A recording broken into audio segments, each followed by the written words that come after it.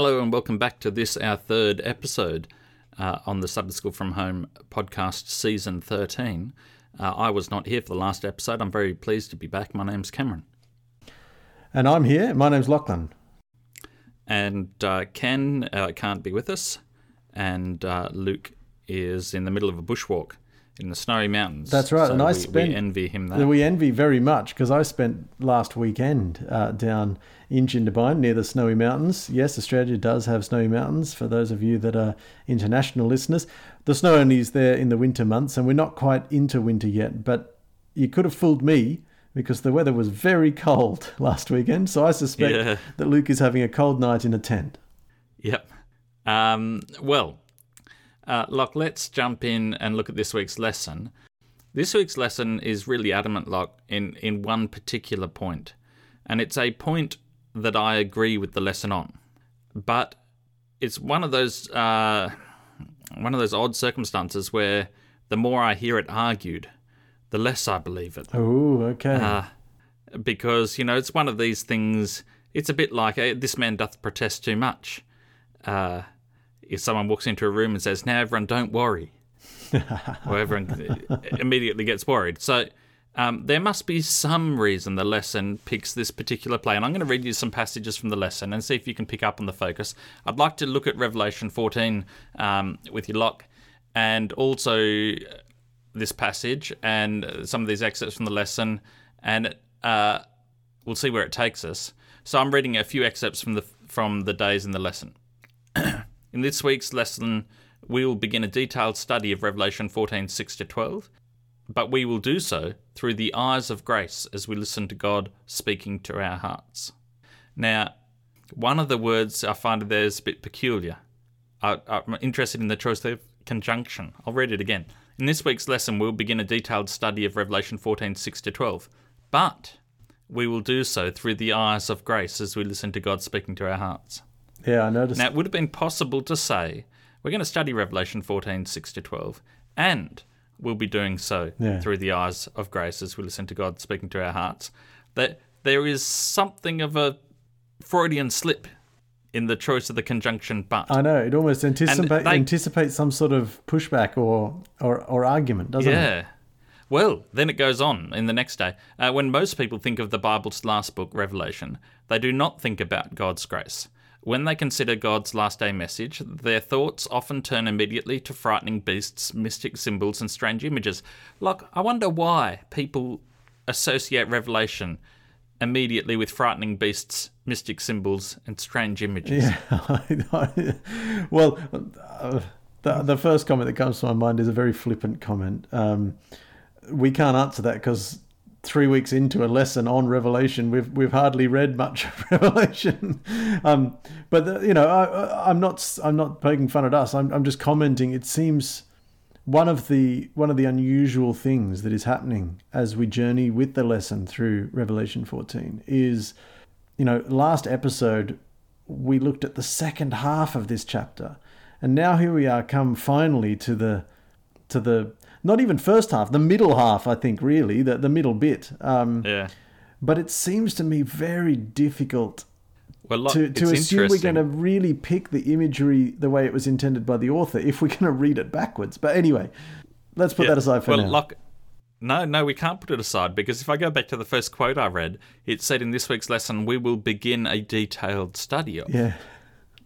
Now, what the author does do is the author does take some of the passages in Revelation 14, or the author of the lesson, and compare it to Revelation 14, 6-12 are treated as a combined unit to be read together. So there is some attention to context there.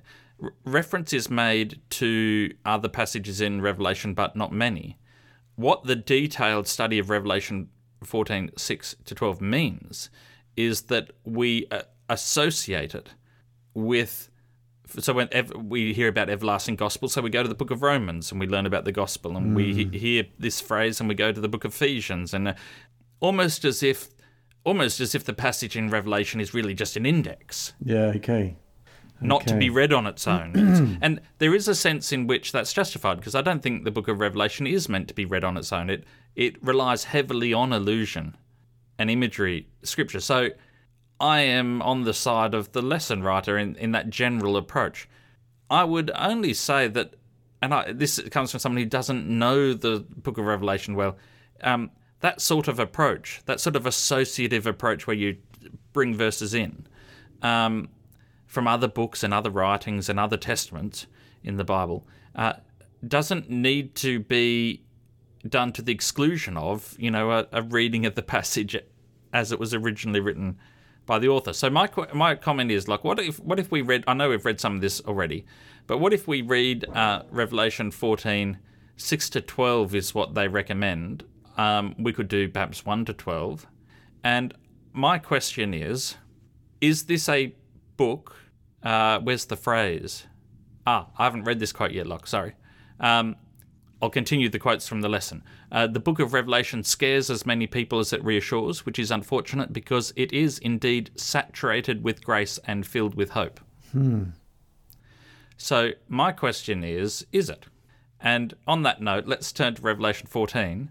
Where would you like to pick it up, Locke? Because I know we've discussed passages of this before. That's right.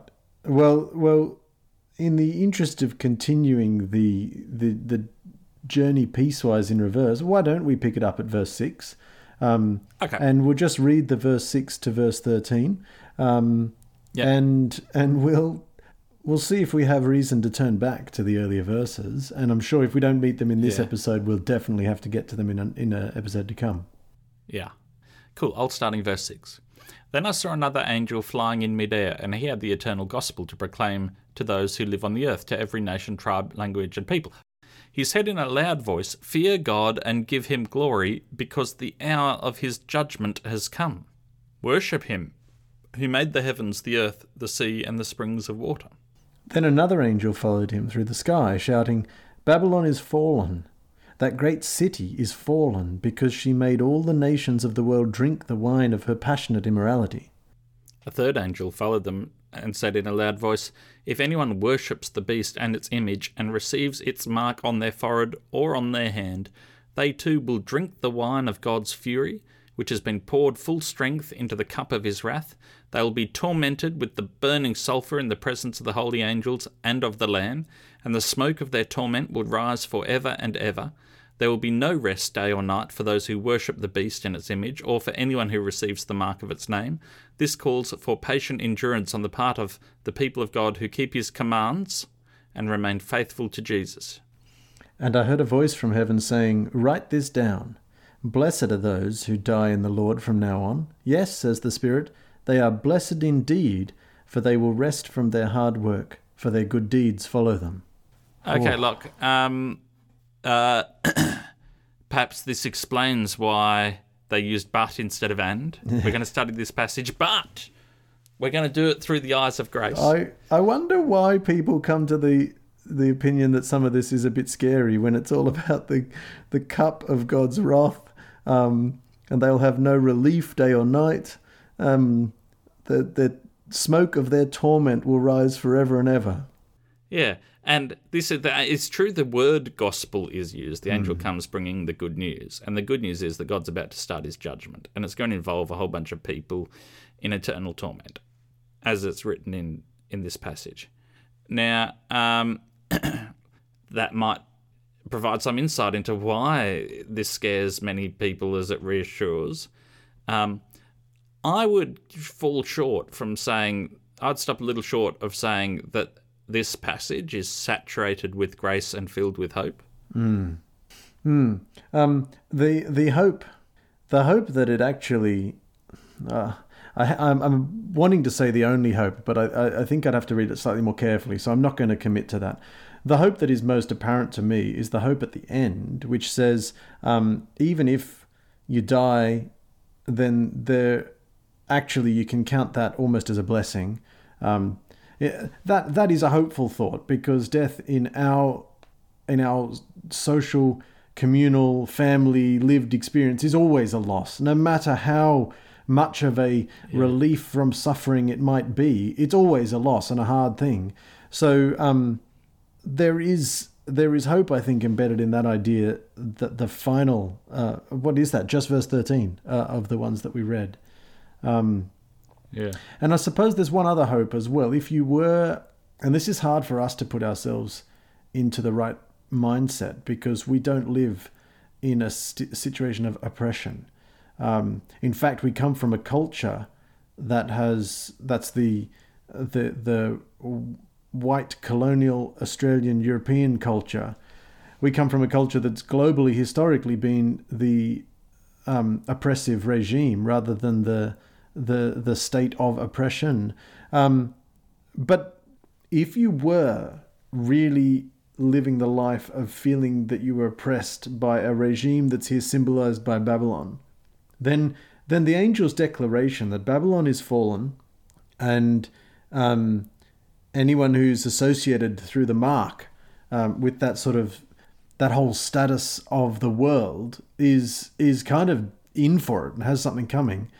I don't think we adequately feel the hopeful impact of that. We certainly don't imagine that we might be on the receiving end of some of that judgment. I mean, this has been the dilemma, hasn't it, in interpreting Revelation and in building a picture of end times. When God comes back and, some people are going to cop it, who's going to cop it? Is it going to be us? Is it going to be them?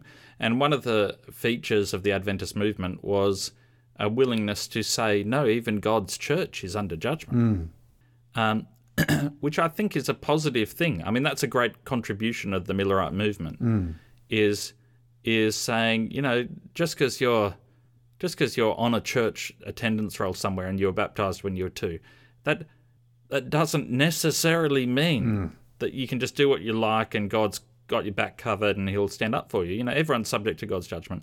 So that sort of reframing it inwardly is I think, a true and correct reframing to do. But of course, it does lead to, this, what did the lesson say? When most people think about the Bible's last book, they don't think about God's grace. When they consider God's last day message, their thoughts turn to frightening beasts, strange images, and there was another phrase here, it frightens as many people as it comforts. So, when you do say, well, God's judgment, Babylon, the Adventist Church maintains that Babylon is not a secular institution. So it does sort of, it raises the stakes a bit too about being being the real deal, a real Christian, not just a Christian in show, but a real Christian, because, it's going to be a lot of people who think they're Christians, but they're actually part of Babylon. Well, and then that fuels anxiety about saying, well, am I part of Babylon? The uncertainty over, who is in fact a real Christian is one of the, I think, enduring downsides of this particular Adventist emphasis, in that it does tend to leave people with a feeling that they can never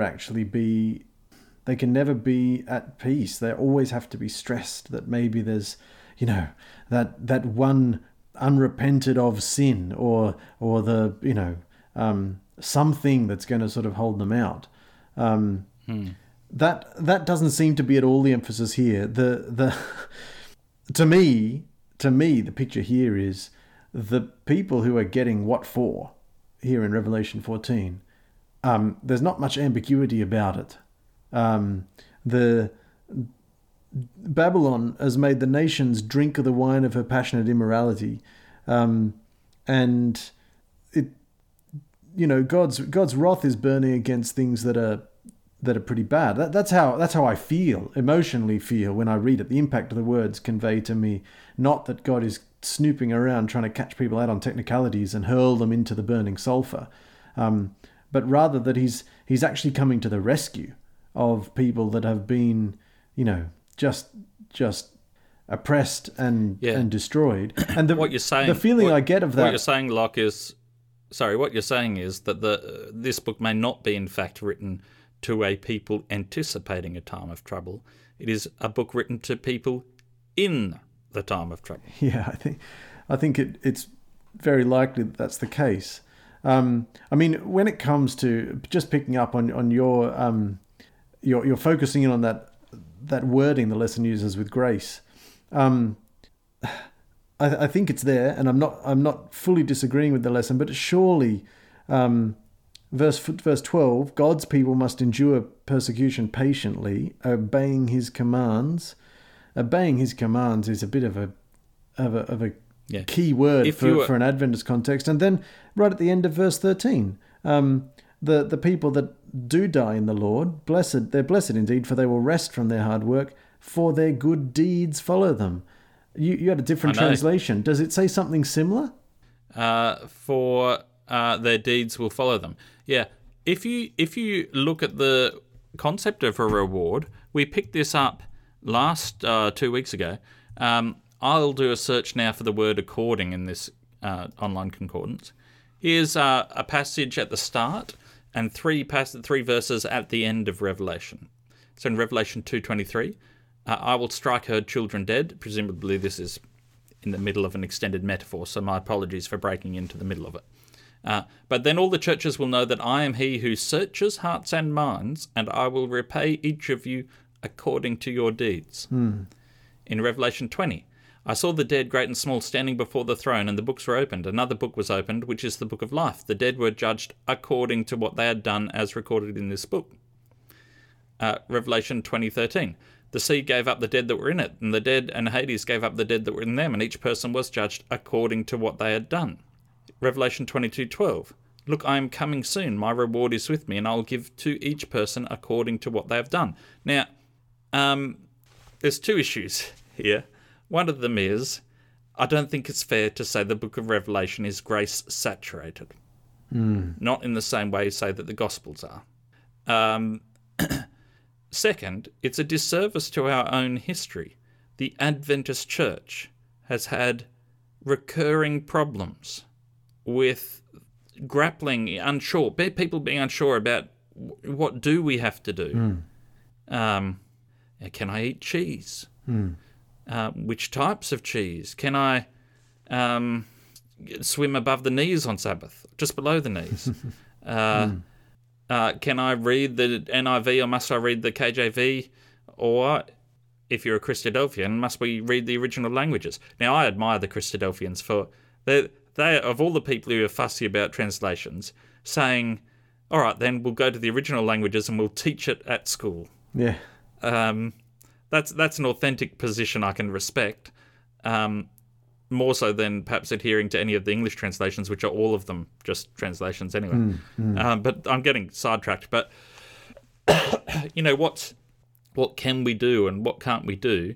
And our reading of Revelation has fueled those anxieties in our denomination. Well, I think you're right. My drawing attention to that wording was not to say, therefore, there must be no grace in this book. And I think it's actually a very helpful thing to go looking through the lens of grace at a book like Revelation. But my observation is exactly like what you've just said. It's very, very clear to me. It's a little bit like when you go back to the Protestant Reformation. And you think to yourself, hey, these people were taking the Bible so seriously. Why were they okay with slaves? And you say, surely slavery is just pretty counter to what the Bible says. Well, I think so, very much. But I also really sympathize with people who diligently and carefully read their Bible and reached a conclusion that was informed by the cultural context they were in, and they couldn't see any sort of biblical problem with slavery. I almost see the same thing here. I don't ascribe to a sort of legalistic the Christian life is all about what you do and don't do. It's all about your actions. But I can really understand, reading some of these verses, I can understand why people do and have reached that sort of picture. The other question is, Locke, and I haven't read ahead in the lesson, but what are the odds, do you think, that at some point in this quarter the lesson is going to recommend to us Sabbath keeping as a definitive symbol of whether you belong to the remnant or not? Yeah, the chances are extremely high, aren't they? Yeah, and how do you say in that context then that this is a grace-saturated book? Now, I'm stirring things up a bit because I think that the grace works divide is unnecessarily dualistic. So nothing happens without our works. So, God wants my teeth to be clean, but he doesn't clean them if I don't clean them. Yeah. And God wants me to be well fed, but he doesn't go to the grocery store for me. In a few minutes, God would like me to go to sleep for my own health, but he's not going to carry me down and tuck me into bed. So when you draw a very strong divide between what we think and how we act, and you say which of it is that really counts, well, that's in everything. What we do does count for something, like it must surely count. And I think where the anxiety creeps in is when we are trying to pin down an algorithm, an equation. I've got a book for geeks that was given to me that's a bunch of formulas you can use for everyday life, like the questions like, should I tell my boss exactly what I think of him? And the formula has lots of variables, things like how many years have you been with the company, how many years have they been with the company, how much do you earn, how much does your boss earn, how large is your office, how large is your boss's office, how easy would it be for you to find other employment, and you put these numbers into the equation and it gives you a score, and the score tells you whether you really should tell your boss what you think of him. But it's almost like we imagine Peter at the pearly gates with a calculator. And there is an algorithm, and if we can just crack it. Yeah. And if you approach Revelation with that lens, you will not find it to be grace-saturated. Yeah, I think you're right.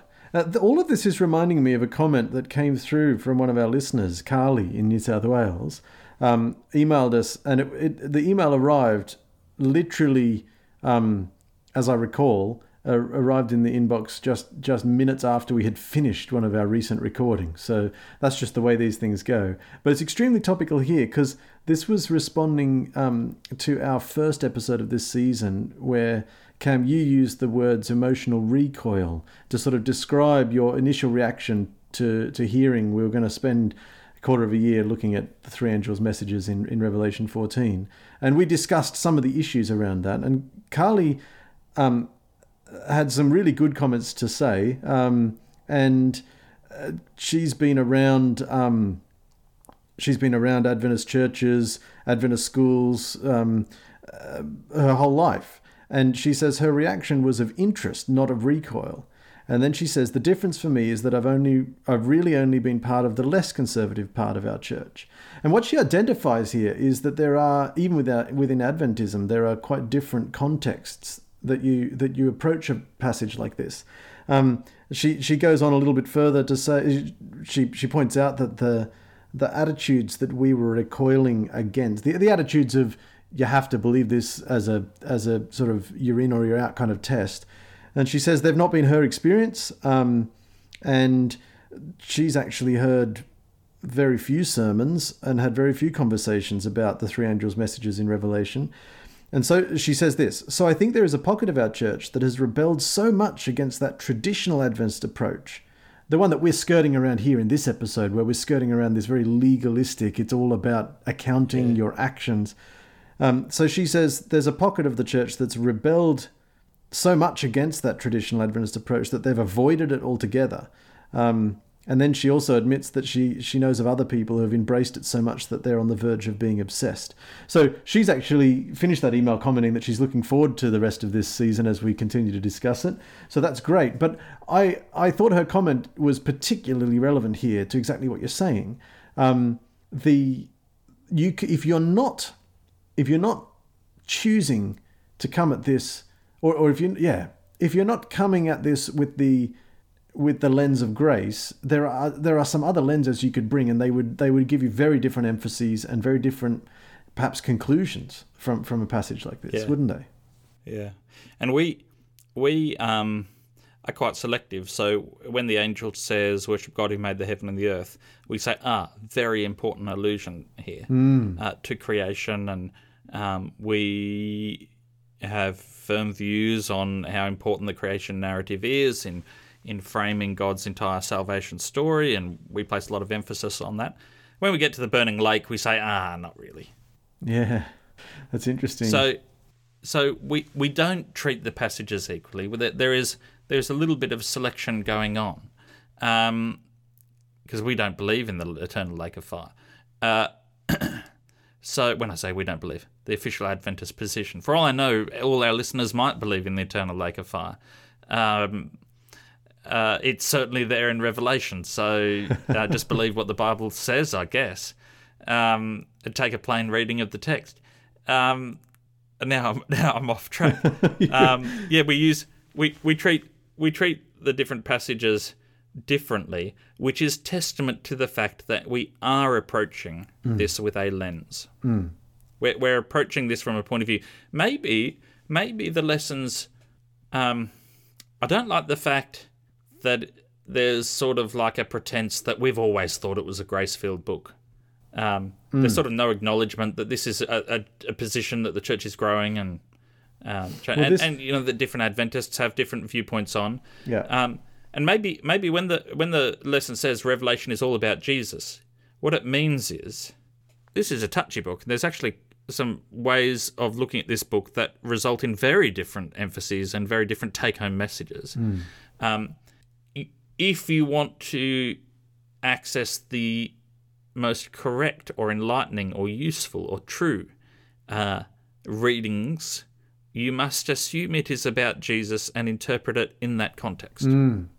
So in other words, it might be a piece of advice, not in fact a sort of empirical and objective, criticism is not the right word, a review of the text. Right. A few other things occur to me, Cam, about all of this. And I've mentioned this, I think, last week or 2 weeks ago. I'm going to say it again, I think more than once this quarter, as we discuss this. The idea of looking in Revelation for contrasts between what is heard and what is seen. Those two senses are contrasted. And we skipped them, but even the first verses here of Revelation 14. Then so I heard a sound... like the roar of rushing waters. The sound I heard was like that of harpists playing their harps. Yeah, I'm just looking for the contrast with seeing. Maybe it doesn't come until verse 15. Sorry, chapter 15. What I'm wanting to contrast is what we've just read in chapter 14 with the start of chapter 15. Because in all these three angels' messages, we've been hearing the angels' messages. And in fact, I still am really puzzled why we focus on just the three. Because if you combine our last episode and this episode, there are more than three angels. And the angels have messages. Why do we seem to stop at verse 13 when the chapter just continues? Then I saw a white cloud. It just continues. But in verse 15, chapter 15, in chapter 15, after hearing all these messages from angels, then I saw in heaven another marvelous event of great significance. And there's more angels, 7 angels, 7 last plagues. I saw before me what seemed to be a glass sea mixed with fire, and on it stood all the people who had been victorious over the beast and his statue, and the number representing his name. They were holding harps, and they were singing. So the emphasis that we've had, that we just read in Revelation 14, really put a lot of words allocation towards the beast, the people who are missing out, the passionate immorality, the beast, the mark of the beast, the lake of fire, and then we get to the start of chapter 15, and we suddenly have a very similar story. There are angels carrying messages, and it's God's wrath. In verse 1 of chapter 15, 7 angels were holding the 7 last plagues which would bring God's wrath to completion. So it's the same thematic material, but the emotional sense of it is really different, isn't it? On it stood the people, all the people, not just the few people, but on it stood all the people who had been victorious over the beast. There's this sense of, actually, there is a substantial. There's a big crowd, and Yeah. and I'm bringing that up specifically because I'm a little concerned. Sometimes there's a widely adopted literary pattern of threes. If you want to tell a good story to children, it's going to have three things in it. The three bears, and I think we gravitate towards it. But in Revelation, we may be doing it at our peril. We may be seeing there an automatic emphasis that might not be specifically called out as an emphasis. It might be part of this rolling kind of torrent of imagery. And maybe we're going to need to be really careful that we do stay surfing that way rather than just getting absolutely churned up in one part of it. Churned up in it. If someone's experience of reading Revelation is that they're churned up in it, do they still have a place in our church? Well, I refer back with positive hope to Carly's comment, because it seems to me that they do. It seems to me there's valid experiences of Adventism that are not massively weighed down by lying awake at night wondering whether you've got the correct interpretation of the beast's mark in Revelation 14. Yeah. Well, I guess I should be transparent. I also had no real sermons on Revelation at all, particularly. I had some friends who went to some quite conservative churches, enough friends to be fluent, aware of, let's say a much more conservative, traditional focus and emphasis and reading of these texts.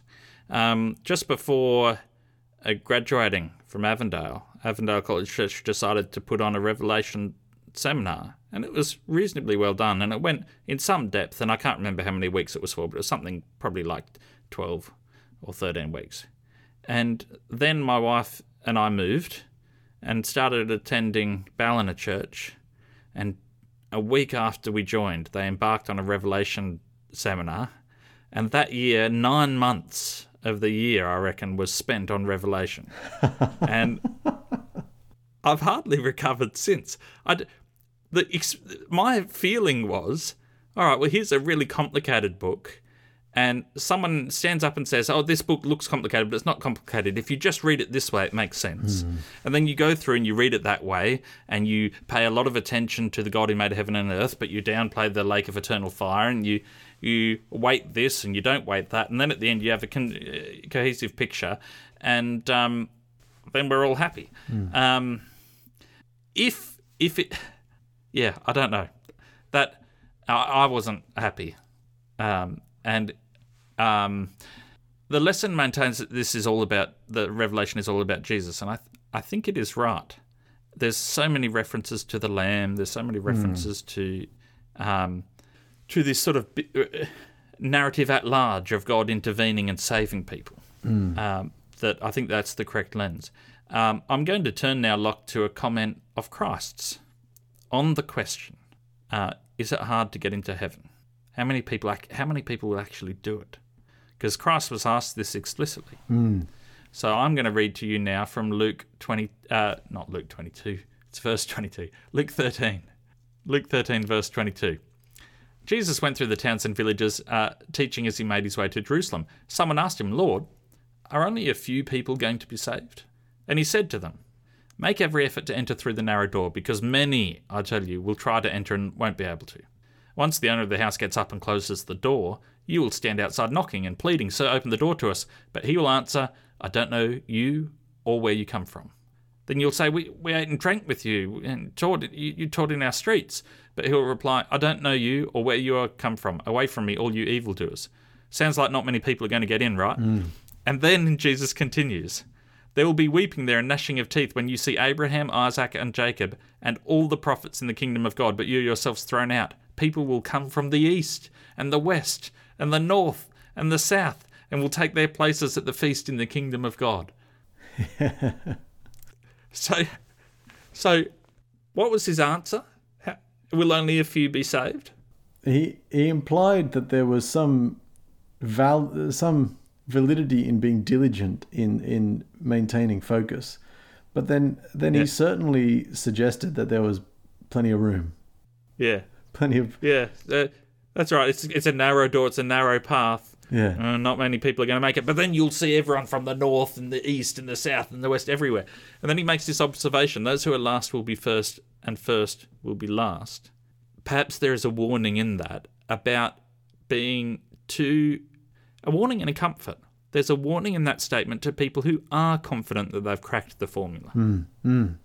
And they think they've got it down. When they arrive at the pearly gates, they'll be able to show their credentials, and maybe it's not something they've done. Maybe it's something Christ has done. Maybe it's the correct balance of the grace works thing has been pinned down, and they've just sorted it all out. Yeah. But in this statement, those who are last will be first and first will be last, there is also comfort for the person who is really worried. Who feels like they're last. Yeah, that's true. Well, I don't think that we've fully resolved Revelation 14, Cam, so it's probably good we've got another couple of episodes yet to come. Yeah. We'll see what new discoveries we can make. Yeah. That'll be good. I mean, the truth is that if they hadn't done a quarter on it, I probably wouldn't have read over the chapter. So let's count that as a good thing. So, but there's lots more to talk about. Unfortunately, the lesson is going to talk about it all. We've only dealt with a small part of these three angels' messages, and the three angels' messages are, of course, only a part of a very large and complex book. So we need to stop there. I'm just eyeing the clock. But our listeners don't have to stop. They can go and send us emails like Carly did and let us know what they think. And it is helpful, I think, for everyone to realise the sort of breadth of experience within our church. It is a broad church with people that have lots of different experiences within it. Those experiences make us all stronger. Share this podcast with any of your friends, if so you wish, and join us again next week. And hopefully the rest of us, Ken and Luke, will be back on board.